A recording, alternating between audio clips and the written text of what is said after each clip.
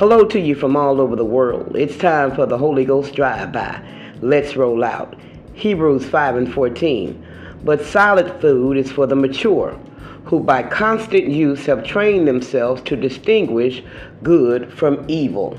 Solid food for the mature. That's for the person who realizes that they need something more in life to get by and to survive life.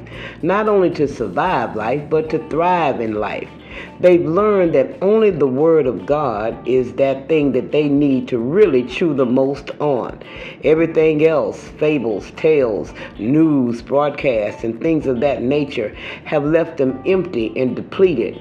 Those that have gone through some things, those that have experienced some things, recognize and realize they need to eat what grown folks eat. And grown folks, spiritually mature folks, eat the Word of God. Why? Because you need to know more than your opponent. You need to know how to discern from good and evil. So many things going on in the land, so many actors are out here, so many perpetrators, and even false prophets.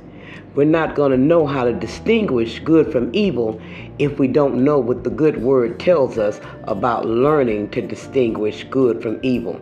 I admonish you, I encourage you today, grow up. It's time. Go ahead and eat more of that word. Get more in your spirit. Feed more on the things of God. So when things come up and you can't decide, the word will decide for you. It'll help you figure out, is that good or is that evil? Are they for me or are they against me? You can feel it. It's in the atmosphere. But more importantly, it's in the Word where we all should be.